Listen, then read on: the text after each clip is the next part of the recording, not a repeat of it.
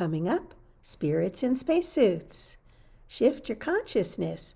But first, welcome to Imagine Peace, the podcast that invites you on a transformative journey toward a world filled with harmony and understanding. Together, let's ignite the flame of peace within ourselves and radiate it outward so we can have a future where unity prevails. This is Imagine Peace, where dreams become reality. Join us as we explore the power of compassion, the beauty of diversity, and the potential for positive change. Welcome to Imagine Peace. I'm Marbeth Dunn, and we have our beautiful Terry Angel. And this week's guest is Father Sean O'Leary. And he was born in Ireland and earned a Bachelor of Science in Mathematics. And that's very important, as we will tell you a little bit later.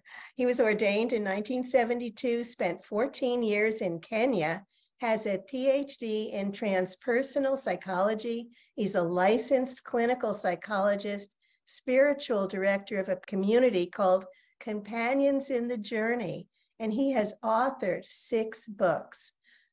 I can't read this first one. It's Ukweli ni Nini, written in Swahili, Spirits in Spacesuits. I love that, and that's also the name of his website. Souls on Safari, A Sensible God, Why, What Your Life is Telling You About Who You Are and Why You're Here, and Setting God Free. Welcome, Sean. We are so honored to have you here on our Imagine Peace podcast. Can you tell us about the work that you are doing for world peace? So I think my most important contribution, I'm a big believer that the human journey is about sequential disidentification with previous versions of the self in order to embrace greater versions of the self. There's a great story that Jesus tells us in Luke's gospel, where he says you must be compassionate as your heavenly Father is compassionate. Now, Jesus is speaking Aramaic, and the word in Aramaic for compassion is rachamim, which is the plural of the word for a womb. So he's saying you must be womb-like. And so it seems to me that the essence of the creator, whatever you want to call it, is the ability to birth again and again and again. A womb is that which can conceive, carry, and give birth sequentially. We're constantly giving birth to greater versions of the self. Now, I don't think we're finished giving birth until we give birth to God, because every single one of us is a bite-sized piece of God that volunteered for human incarnation. So we're what I call holographic fractals of source. A hologram is that which, every part of which contains the totality of the whole. And a fractal is a pattern that repeats at an infinite number of scales. So I believe that we are holographic fractals of source, that everything that exists is a word of God made flesh, whether it's a bunny rabbit or an oak tree or a human being, that it's God articulating herself, and that our job is to remember who we are. So what I am is, I say, I'm a bite-sized piece of God having a human experience. So I need to wake up to my own divinity and ipso facto recognize the divinity of everything else around me. To wake up to the divinity of Terry, and Marbeth, and to wake up to the divinity of everything I encounter. And then to try to create a system where I invite other people to come to the same realization, so that finally the world itself can recognize its brother nature or its Christ consciousness. So for me, the essence of my work is about, shifting states of consciousness, disidentifying with previous, lesser states, and re-identifying with greater states, and attempting as a priest and a psychologist to encourage other people to do the same thing. And then when I meet extraordinary organizations like you guys are heading, is to try to invite the organizations to focus on a shift of consciousness rather than just sociological changes or kind of bureaucratic transformations, because they don't last. It's the shift in consciousness that's going to create the difference. So true, so beautifully said. I knew that you were going to be a great interview. Feels like you've already answered this next question, but we still want to ask to see what you have to say. How does your work impact the world? Right. So I think that every single one of us is a piece of art, a masterpiece created by God. So every one of us is meant to impact the world. So we're like pebbles dropped into a pond. And it's interesting, no matter how big the pond is, or how irregular the contours of the pond may be, the ripples will eventually reach every single part on the perimeter. So they may not be discernible at the very edge. The ripple will get smaller and smaller and smaller, but it is having an effect. And so that every single one of us who's awake is like a pebble dropped into the cosmic pool of consciousness. So we're just by being, we're affecting it. And then to the extent that we become aware of who we are, who God is, who the neighbor is, and what the mission is, we become more like a boulder dropped in than a pebble dropped in. And so I think it's very important that each of us create what I call a personal cosmology, because mostly we're being driven by an internalized philosophy of life that we've acquired unconsciously from teachers and parents, and scientists or whatever, and we access it unconsciously in any situation in which we find ourselves. So all of the great teachers tell us that we have to become aware. Socrates will say, the unexamined life is not worth living. And Gautama Siddhartha will say, I am Buddha, I am awake. And Jesus Christ will say, if the householder knew at what stage the thief was going to break in and steal, he wouldn't have gone to sleep. So it's a question of waking up. That is the primary, mechanism, waking up to our own inner divinity. And to the extent that we do that, then we answer 4 questions, it seems to me, to create this conscious personal cosmology. The first one is to answer the question, who is God for me? Do I think that God is a bearded figure in the sky, a distant, demanding deity who's going to punish me for eating, sausage on a Friday? Is that my idea of God? What do I mean when I say God? Secondly, when I say I, what do I mean? Am I talking about the skin-encapsulated ego? Or am I talking about my soul self? And when I say neighbor, what do I mean by neighbor? The work that you're doing right now, Terry, in feeding the poor, you understood who neighbor is. Neighbor is not just the guy at the other side of the white picket fence. Neighbor is everybody, especially those who are hurting in any way. And then finally, what is my mission? These are the 4 great questions around which we build a personal cosmology. And so a lot of what I do and what I preach and what I write about is inviting people and giving them templates as to how they might create a personal cosmology of their own. And it should do 4 things. A personal cosmology, it should make your heart sing because you've hit a core truth. It should also stretch you out of your comfort zone. It should be able to explain every experience you're having, whatever the experiences are, and it needs to be constantly updated as you kind of encounter new situations. But for me, then, that's the core of my work, inviting people into creating personal, conscious cosmologies that explain to them the world in which they find themselves and their purpose in the world. So beautiful. Wow. So you actually are the impetus for us to be focusing on growing exponentially through your formula. Would you like to share with us, since you are a mathematician, Sure. and you realize the best way we could grow? Brilliant. And so I came up with there are 2 formulas. One is very, very simple. And I illustrated with, I was doing my family tree many, many, many years ago. And you discovered very, very simply that, if I wanted to calculate how many ancestors I had, 5 generations back or 15 generations back, there was a very simple formula. 2 to the power of n would tell me exactly how many ancestors existed at any one level. So if n is equal to 1, 2 to the power of 1 is 2. So I got 2 parents. If n is equal to 3, 2 to the power of 3 is 8. So I've got 8 great-grandparents. If I go back 10 generations, 2 to the power of 10 is 1,024. So that tells me 10 generations back, there were 1,024 people who conspired to create me. And that's true for every one of us. It doesn't fill in all the pieces in between, the grandparents and the great-grandparents and the great-great-grandparents. So I use that simply then. If I use 10 to the power of 8, that will generate actually 100 million.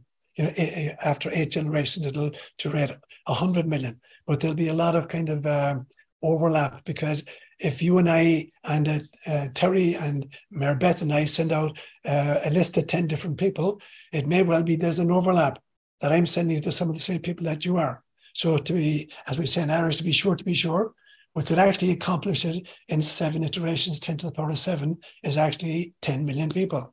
But there would have been a lot of overlap there. So to make doubly sure that we're actually reaching 10 million very different people, I use 10 to the power of 8, which is actually 100 million. But there'll be so much overlap that I want to just make sure, that we're covering all our bases. and that we're generating at least 10 million brand new different people. Wow, I love that. Because I'm not a mathematician. I couldn't have figured that out myself. Or, but you make it sound so simple. Although it, getting the people is not always as simple as we would like. Right. Is then just using that simple formula.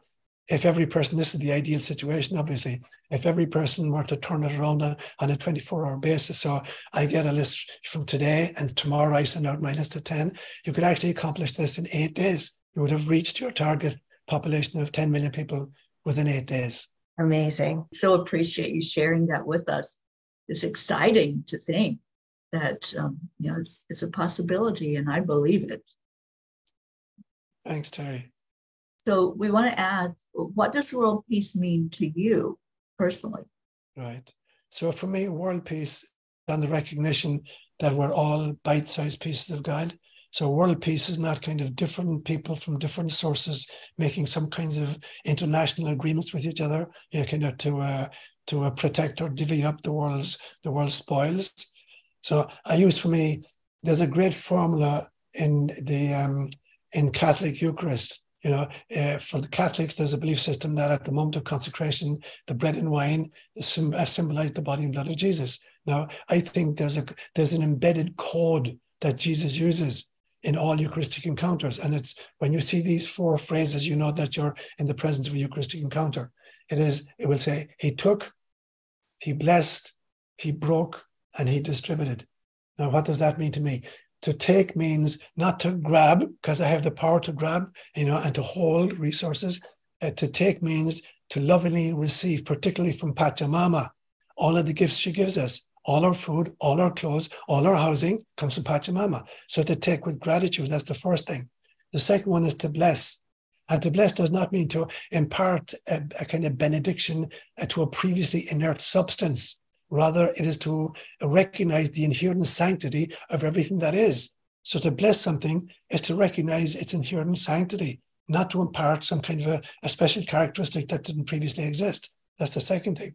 Then to break means to create models of distribution in such a way that all of the resources are available to all of the people. And then the fourth one is to walk the talk. He distributed. He actually gave the bread to those who were present. And so for me, world peace then means operating that model, that as human beings, we accept graciously from the earth what Gaia gives us. That secondly, we recognize the inherent sanctity of everything that exists, whether it's bunny rabbits or mountain streams or clouds in the sky. The third one is to break, in the sense of to create models of distribution for the resources necessary for the world. And then the fourth one is to walk the talk, exactly like you're doing, Terry, with the food closet that you're running here. So for me, that's the model I think about, having that mindset of taking with gratitude, recognizing the inherent sanctity, creating models of distribution, and then walking the talk. Very beautiful. Very beautiful. So do you think peace is possible, and why? I think not only is it possible, it is inevitable, because, God doesn't make stuff that doesn't work. And there's this great soul called Gaia, or Pachamama, that sends it from the God and says, I volunteer to go to that third rock from the sun in that solar system, and I will generate life until I throw up a species capable of recognizing its own divinity, and ipso facto, the divinity of all other life forms with which I share the planet.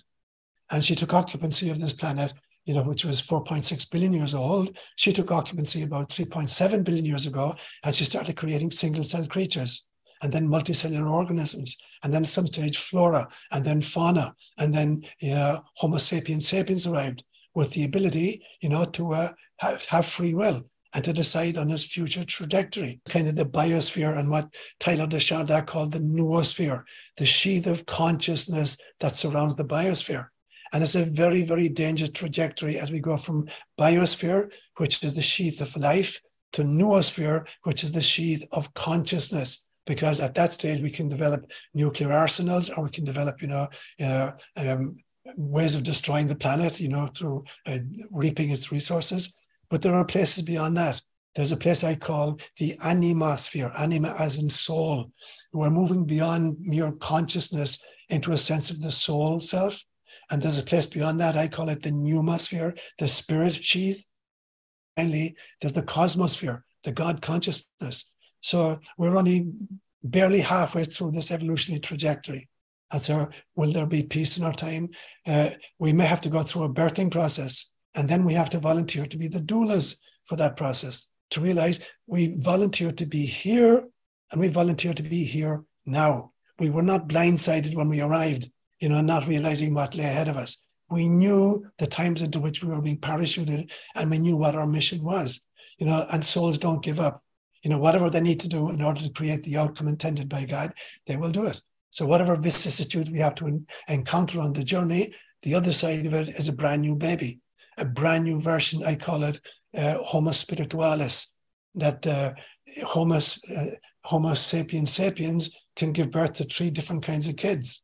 Homo sociopathicus, who are just ravishing the planet and depleting the resources, or Homo artificialis, which is a kind of a transhumanist agenda where we want to be turned into kind of artificial intelligence, and Homo spiritualis, which is the true trajectory. That is the next stage intended for Homo sapiens, to become literally God-infused beings. And that's our function, that's our mission, and that's exactly what you guys are doing. Beautiful. Why is meditating for peace important? I think it's important because meditation is one of the easiest ways in which we can disidentify with our physical selves or our emotional beings, or even with ratiocination, with our thought processes. And it's also important because it literally, the brain and the heart are both creating, frequencies of various kinds that are emanating out. And so particularly transcendental meditation created a mathematical formula many years ago. They believe that if you could get the square root of 1% of the world population in a physical location together meditating, that they would create world peace immediately. Now, the interesting thing is, even with the present population of 8 billion people, the square root of 1% of 8 billion people is just a little over 9,000 human beings. So if you got 9,000 human beings in the same physical location meditating together, their brain waves and their heart waves would amplify each other in such a way that it would create an energy of absolute peace on the planet. Now, in the absence of getting into the same physical location, there's a different formula. And you guys have hit it in a sense. Getting 10 million people in various locations, they can amplify the heart waves and the brain waves as well, so that they create a greater momentum. And the simple example is, if you have a little child sitting on a swing and she says to you, "Mama, push me higher," and you stand behind and you push the swing, and the swing oscillates a little bit. Now, if you want to drive the child higher and higher, you have to stand behind, and at the very moment when the swing is about to stop, you push. Then you can amplify it. The next time it comes back, you push again, and finally you're amplifying the swing. Now, if you push at the wrong time, when the swing is coming back, if you push too soon, you're going to disrupt the flow. So the trick is to know, how to synchronize with the flow. So if you push at the very end of the swing, you can literally get the child to do a somersault. So that's what we're doing mentally, and through our hearts. So meditation, then, even if we do it at a distance, is like amplifying the swing of the child on the swing, until finally it does a total flip. We totally flip the way we're doing life on planet Earth. And that's the project you guys are doing right now. People at a distance meditating together are creating that amplification of the amplitude. So excited about this whole project, and thank you for getting behind it, Sean. What is your favorite peace practice? So there's a Buddhist meditation called metta meditation, spelled M-E-T-T-A, and metta is a Sanskrit word for loving kindness, and it's a very simple kind of a mantra. It has 4 phrases, and it has 6 targets.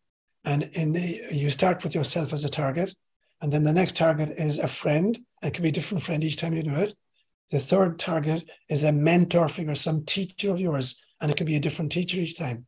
The fourth target is a neutral person, somebody, maybe you don't even know their name. It could have been the clerk at the Safeway that checked you out this morning. You only have a face, you don't have a name. The fifth one is a difficult person, somebody that you're having difficulty with. on a personal level, or even on a global level. And the sixth one is all sentient beings. So here's how it goes. You start off by saying, may I be free from all harm. May I be truly happy. May I be healthy and strong. May I be in alignment with God. So that's the first target. Then I take a second target, a friend of mine. I'm going to call her Arlen. May Arlen be free from all harm. May she be truly happy. May she be healthy and strong. May she be in alignment with God. The third one is a mentor figure. I'm going to say something like maybe Thich Nhat Hanh, although he's now passed. And I say, may Thich Nhat Hanh be free from all harm. May he be truly happy. May he be healthy and strong. May he be in alignment with God. The fourth one is a person, I don't even know who the person is. Some guy passes me on the freeway doing 95 miles an hour, and I glance over and I see this kind of scrunched up character. I have no idea who the guy is. And I say to him, all I see is his kind of his tailplate. And I say, may you be free from all harm. May you be truly happy. May you be healthy and strong. May you be in alignment with God. Number 5 is a person that I'm having difficulties with. It could be a political figure. It could be a historical character. It could be, a friend, a family member. And I'd say, may that person be free from all harm. May they be truly happy. May they be healthy and strong. May they be in alignment with God. And then the final target is all sentient beings. May all sentient beings be free from harm. May they be truly happy. May they be healthy and strong. May they be in alignment with God. And so I'll say that prayer 60, 70 times a day. It takes literally 2 minutes to say it, and just to send out that kind of energy into the universe. So beautiful. How can people get in touch with you? How can they find you, Sean? So the spiritsandspacesuits.com is my kind of website. And my own email is prayforsean@gmail.com. So PRAY and then the number 4, Sean, SEN, @gmail.com. Beautiful. Thank you so much. This was so fascinating. You really are just an amazing being. And we're so grateful that you were able to come and join us today. I am so privileged that you've enfolded me in your hug to try to continue this work together. Absolutely. Thank you so much. Namaste to you both. Imagine Peace is brought to you by 10 Million for World Peace. Join our daily 7-minute guided meditations for world peace and monthly healing circles at 10millionforworldpeace.org. Together we can create a peaceful, happy planet.